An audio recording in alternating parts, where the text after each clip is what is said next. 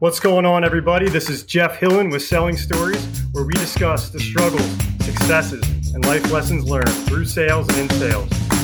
Have you ever thought about somebody or a time in your life that impacted you, and whether or not that person or that situation, if it didn't happen, what your life would look like? Well, I've got the perfect guest to tell you a story that I heard firsthand that made me just think back to so many memories. Clint Pulver, a man of I Love It Here, author, and the Undercover Millennial, and so much more. How are you doing? I'm doing awesome, Jeff. Thanks for having me on the show, man. Yeah, and I wasn't kidding. I saw Clint a few months back at an event, and he was by far the most entertaining and engaging speaker I've ever witnessed my entire life. I still proved to myself that I wasn't a good drummer. I got a pair of drumsticks here that he gave out to everybody. Thank you for those.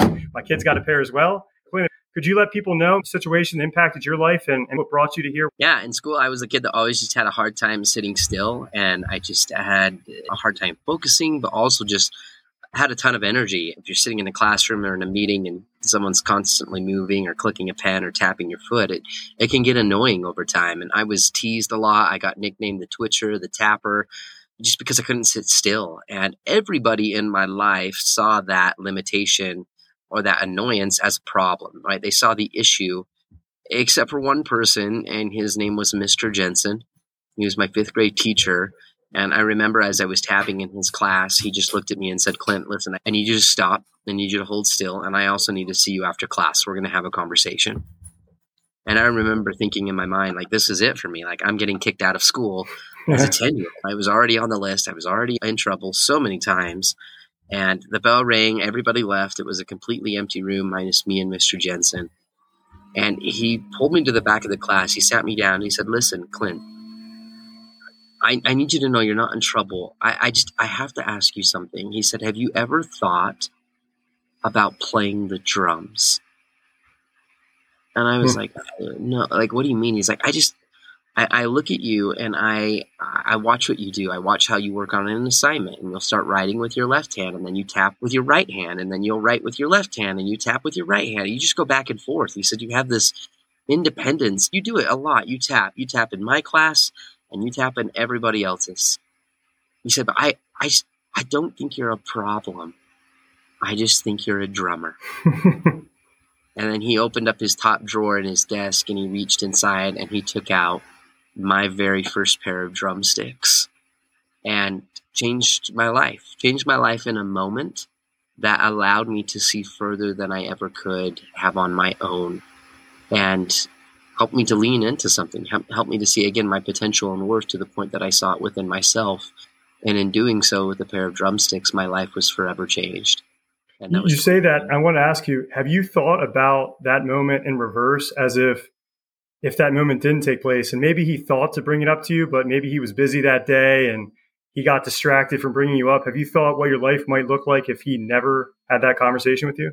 Yeah, I think it would be very different. I believe in moments. If you look at your life and really what makes it a great story, it's the moments. We don't really remember days in our lives. We remember the moments. And that one single moment in time that truly changed my life. And I thought, man, what if that just would have never have taken place? Or how many other people in my life that have seen or decided to see problems when they could have seen opportunities? People that chose to see the inability instead of seeing the opportunity. And I'm really grateful for that one moment.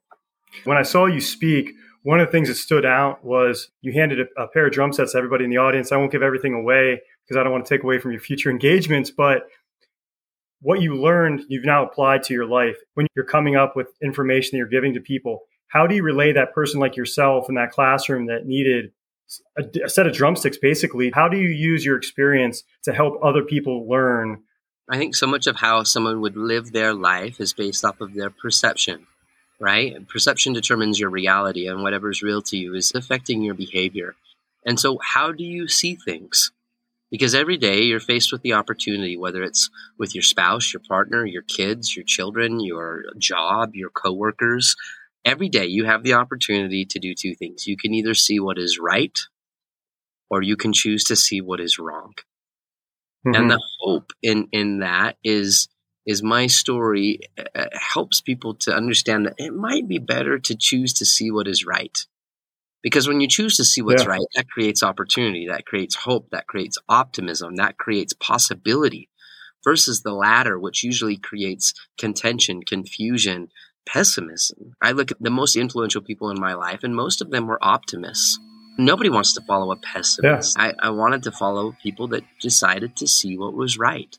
And I think if we have a world in that, and a lot of what I speak to is the workplace specifically, in creating a place where we have bosses, managers, and the executive C-suite of an organization striving to see what's right in their people and accentuating the positive and the good, it changes everything.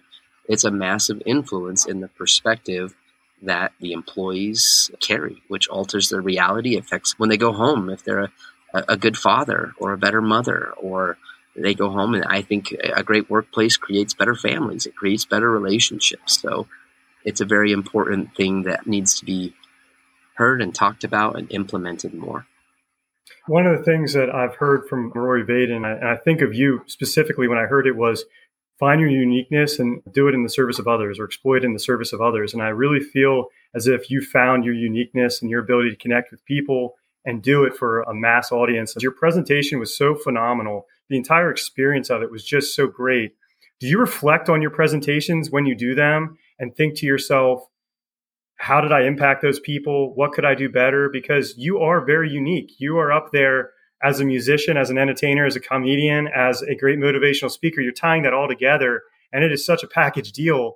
How do you benchmark yourself? And is that something that you can relate to other people when they're trying to compare themselves to other people that are sales professionals or other people that do something else for a living? Yeah, I look at my role as a professional speaker, and I oftentimes relate it to the game of golf. You'll never master it, but it's so fun to try. I don't think I've ever really had a keynote where I walk off stage and I'm like, that was perfect. That was absolutely flawless in every single way. I mean, to where my hands were, to how my voice inflections were, to the content that I delivered, the points that I hit. I've never had the perfect keynote. And I think that's what makes it fun, is I strive for that. I really, really try. Every keynote for me is the Super Bowl. I don't care if there's 20,000 people in that room or 500 people in that room. It's all the same for me. A lot of what you saw, for example, Jeff, is the culmination of thousands and thousands of reps, thousands and thousands of speaking engagements, and many failures, and what worked and what didn't work. But I think the thing for me that's helped the most is after I get on and I perform, and it wasn't that perfect keynote, I make note of what wasn't perfect, of what wasn't right. And then next time it's focusing on those things to become better. And over time, little by little, those efforts become a lot. I think any sort of change, whether it's in sales or it's in performance or it's in storytelling and reading stories to your kids at night, we get better at doing small things consistently over a long period of time. Yeah. How do you get really good at doing small things consistently over a long period of time? And that's how we create change and ultimately rewrite a better story. I love that so much. And it's tough as I'm listening to you speak because I'm taking it all in, but I'm also here on the other end of this thing communicating to you. But one of the areas in sales that I think many people struggle with is not letting the outside source of who they're pitching to or presenting to or selling to dictate the energy and passion in which they present it. And what you said is so critical. If you're really focusing on loving what you do and you enjoy it to the nth degree, you are going to give it everything you have, no matter who the audience is or no matter the situation. So I resonate that with you and your ability to speak, but also the ability for people to really live what they love and bring the energy that it deserves if they really enjoy what they do. So I think that speaks to a lot of people. I think one thing that's really helped me too, Jeff, in my performance as a professional speaker and how it would relate to also salesmanship and good selling is every time I walk up on that stage, one thing that I remind myself before I go up is every single person in that audience is asking the question of me as a speaker. They're asking this question. Let me know when it gets to the part about me. Let me know when your jokes, let me know when this drum story, let me know when your content gets to the part about me. And if I can consistently do that in everything that I do on that stage, everything I do in my presentation, it engages people. It captivates them. I get to the part about them where they go, he's speaking to me. I mean, I am in. In selling, it's the same thing. Every person that you sell to, every sales conversation, how do you get to the part about the individual that you're selling to? How do you make it about them? How do you ultimately, just like how I talk about in the content with retention, the goal is to become the mentor in the story. The ultimate salesman, I believe, is not a salesman. They are a mentor, because mentorship has to be chosen. How do you become the individual that people, when they work with you, when they choose to look at the interest or the possibility of making a sale with you, how do you become the person when they go, I like myself best because I'm with you? That's great. Make your sales soar. What does that mean to you as it relates to sales? Is it just that mentorship relationship? Is it connecting with people, creating significance? What about that topic is what you would say soaring? Yeah, I think, again, it's really how do you become the individual, the product, the brand where people choose you because that brand gets to the part about them. Yeah. And ultimately, how do I become the mentor? I look at some of the greatest sales professionals that I have ever met in my life. And I worked in sales for many, many, many years. And I've learned this. No significant selling will ever happen without significant connection. And when we found sales professionals that became the mentor, right, in the story, they became the individual that people said, okay, I'm going to buy from you. I'm choosing to follow you. I'm choosing to invest in you. I trust you. It's because those sales professionals possess the 5 C's of mentorship. If you remember, Jeff, I talked about that, and I think it translates directly to sales, whether it's leadership, sales, hospitality, customer service, you name it, even fatherhood, motherhood, parenting, relationship building. These 5 C's, and really it comes down to this. Number 1 is confidence. Confidence. Are you confident in your salesmanship? Are you confident in your communication? Are you confident in your product? Confidence exudes trust. The second phase of this, I would say, is credibility. It's the second C in this equation. What's your background? What's your history? How long have you been a salesperson for? How long have you been in the company? Have you done this before? What gives you the right to speak to this, to sell this, to know this, to understand this in a way that makes me want to trust you? Competence is the third C. Are you able to not just talk about the product, but help them to visualize how it's useful? Can you be a practitioner in the process and not just a theorist? Meaning, I just want to get the sale and I'm out, versus I'm here to walk the journey with you from start to finish and everything in between.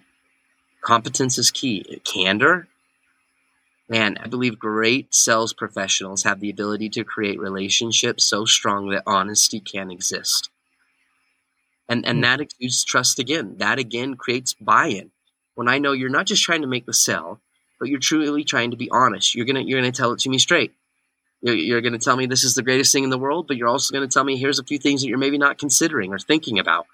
Or are you in the right position and the time in your life to buy this product? Like, I'm going to be real with you because I value you. And that's why the 5th C is so important. And it's the ability to care, to just truly give a darn about the individual that you're trying to sell to. So those 5 C's, confidence, credibility, competence, candor, and the ability to care. You want to make your sales soar, you become that type of an individual for the customer, the client, and you become the individual that they choose and they continue to buy from again and again and again. That's so good. When I got into my sales career, it was probably not because of a mentor, unfortunately. It was just maybe some intuition. But one of the things I always worked on was being on the same side of the table as the person that I was working with, as a partnership. And I always felt as if we were working on the same side of the table instead of opposite sides of the table. It made it a partnership. It didn't make it a win-lose. It felt like it was, we're doing this together. We're making the decision together. You just happen to be working with me in this scenario for whatever that product or service I'm providing. While you were speaking, Clint, there's that level of confidence and competence you may exude, but you still are having to talk to some organizations that have to believe in you. So you have to be a salesperson for yourself. You're in the business of, you're selling yourself. You're selling all the things you just talked about.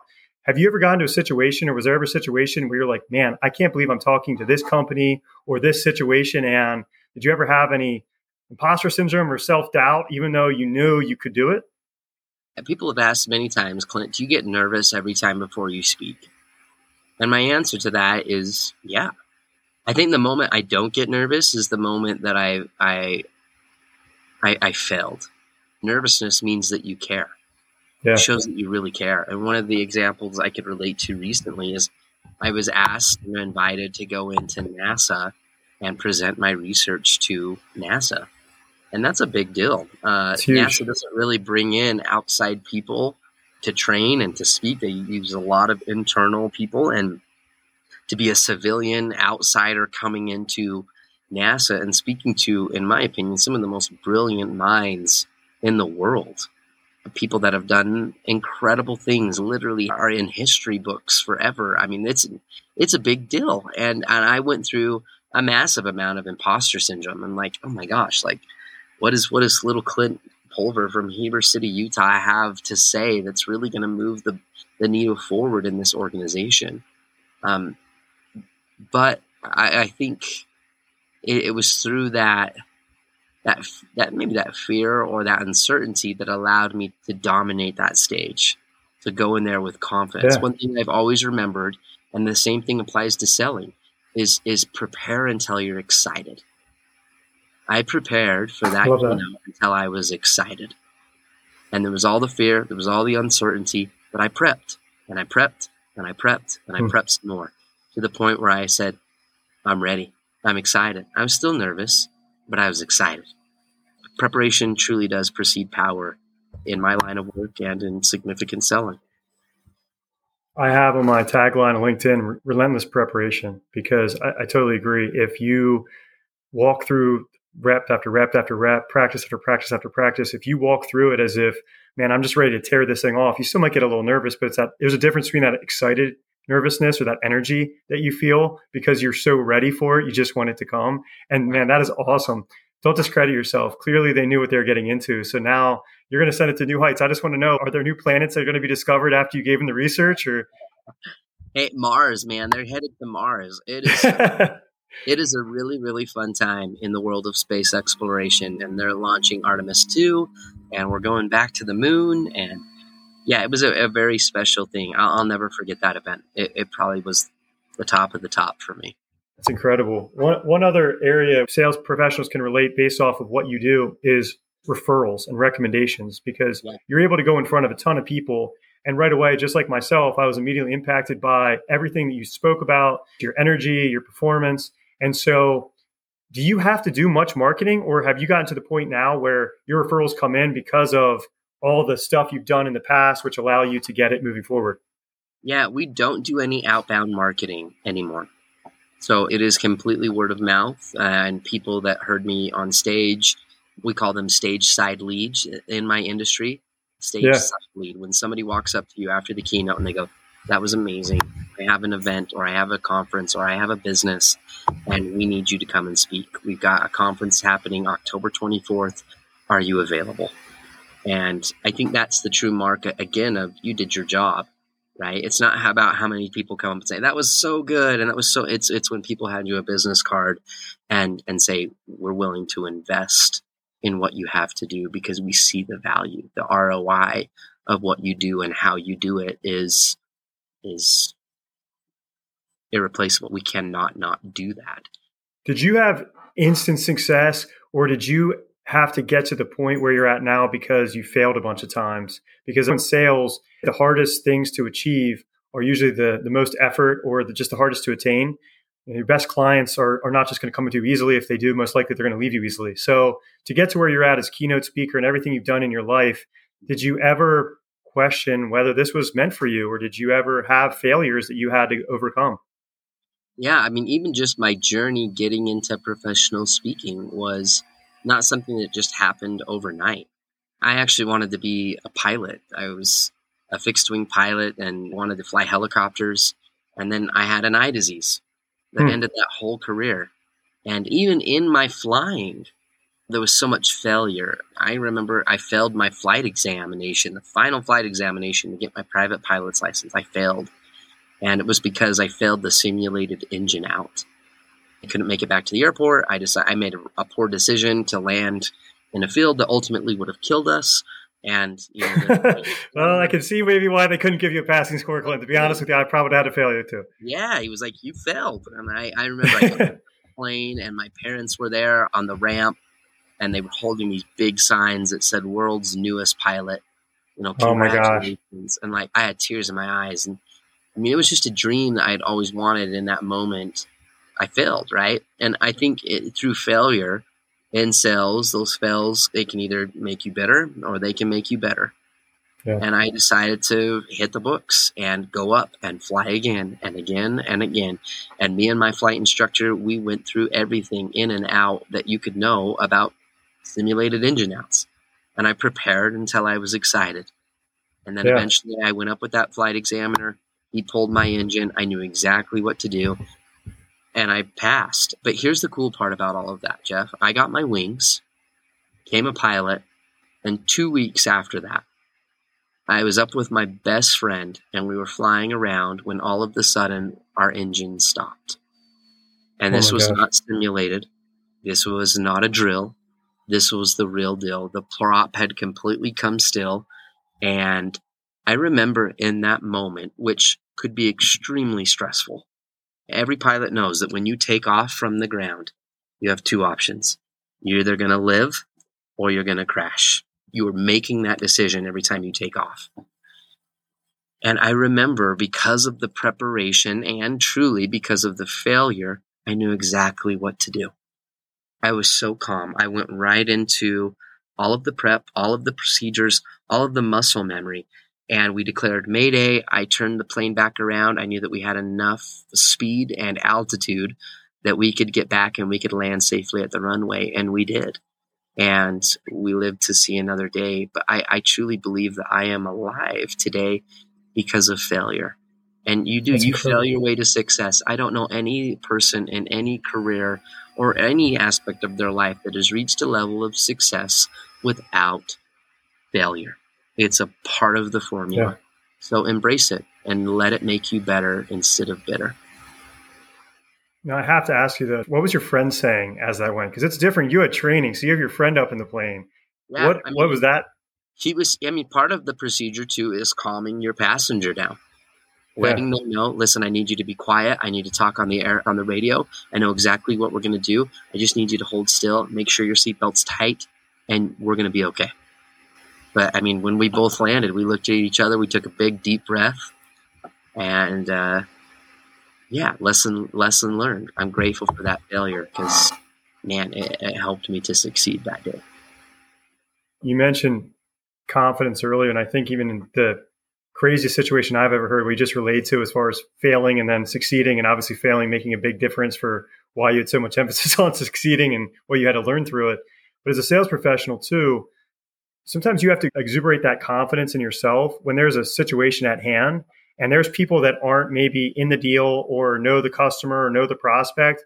And you have to be willing to let people know what you believe is the right answer to get to the finish line. And if you're really good and you have that confidence, if you've done it before, if you've done your research, if you know the decision makers, if you know the whole situation going on, and there's other inside people telling you, hey, do this, do that. If you're the person that's not driving the bus, in this case, flying the plane, you have to be the one willing to take charge and know that. And in your case, you weren't going to look at your friend and say, hey, do you want to grab and fly the plane? You knew you were the only person to fly the plane. I think it's important for people to realize too, when you have somebody that's in that situation, like you mentioned before, you want somebody with the confidence that knows when things don't go right, they're going to work with the best. And that's really critical for them to make that decision. And you don't have to be one to tell them. They have to know it by how you prove yourself and how you come across. That's right. And again, it comes down to mentorship and relevancy. I want a mentor from someone who's experienced this failure, who's gone through it before, who can, again, help me to avoid the things that maybe I'm not seeing. Yeah. And that is only learned and achieved through failure. What advice would you give to somebody that is either getting into sales, they've never done it, or somebody that's struggling in sales? You can pick either or. The one thing I would recommend always is to stay in rookie mode. Always be learning, always be teachable. There's something about being a rookie that people look at that are beyond you or further than you or just down the path more than you, that they look back and they go, I remember what it was like to be a rookie. And the moment you come in and you don't stay in rookie mode and you act like you know it all, you become now the expert. I think it's the moment that you do yourself a disservice. Even for me, someone who's been doing this for years and would be maybe considered as an expert in my field, in what I do, I still stay in rookie mode. I'm still always learning. I still approach my colleagues like a rookie. It gives you the opportunity to expedite your success rate. It de-risks your failure rate, and it opens up the ability for mentorship in your life. And great mentors are always being mentored. So the young sales professional that's coming in, you're staying in rookie mode. I would ask you, who's your coach?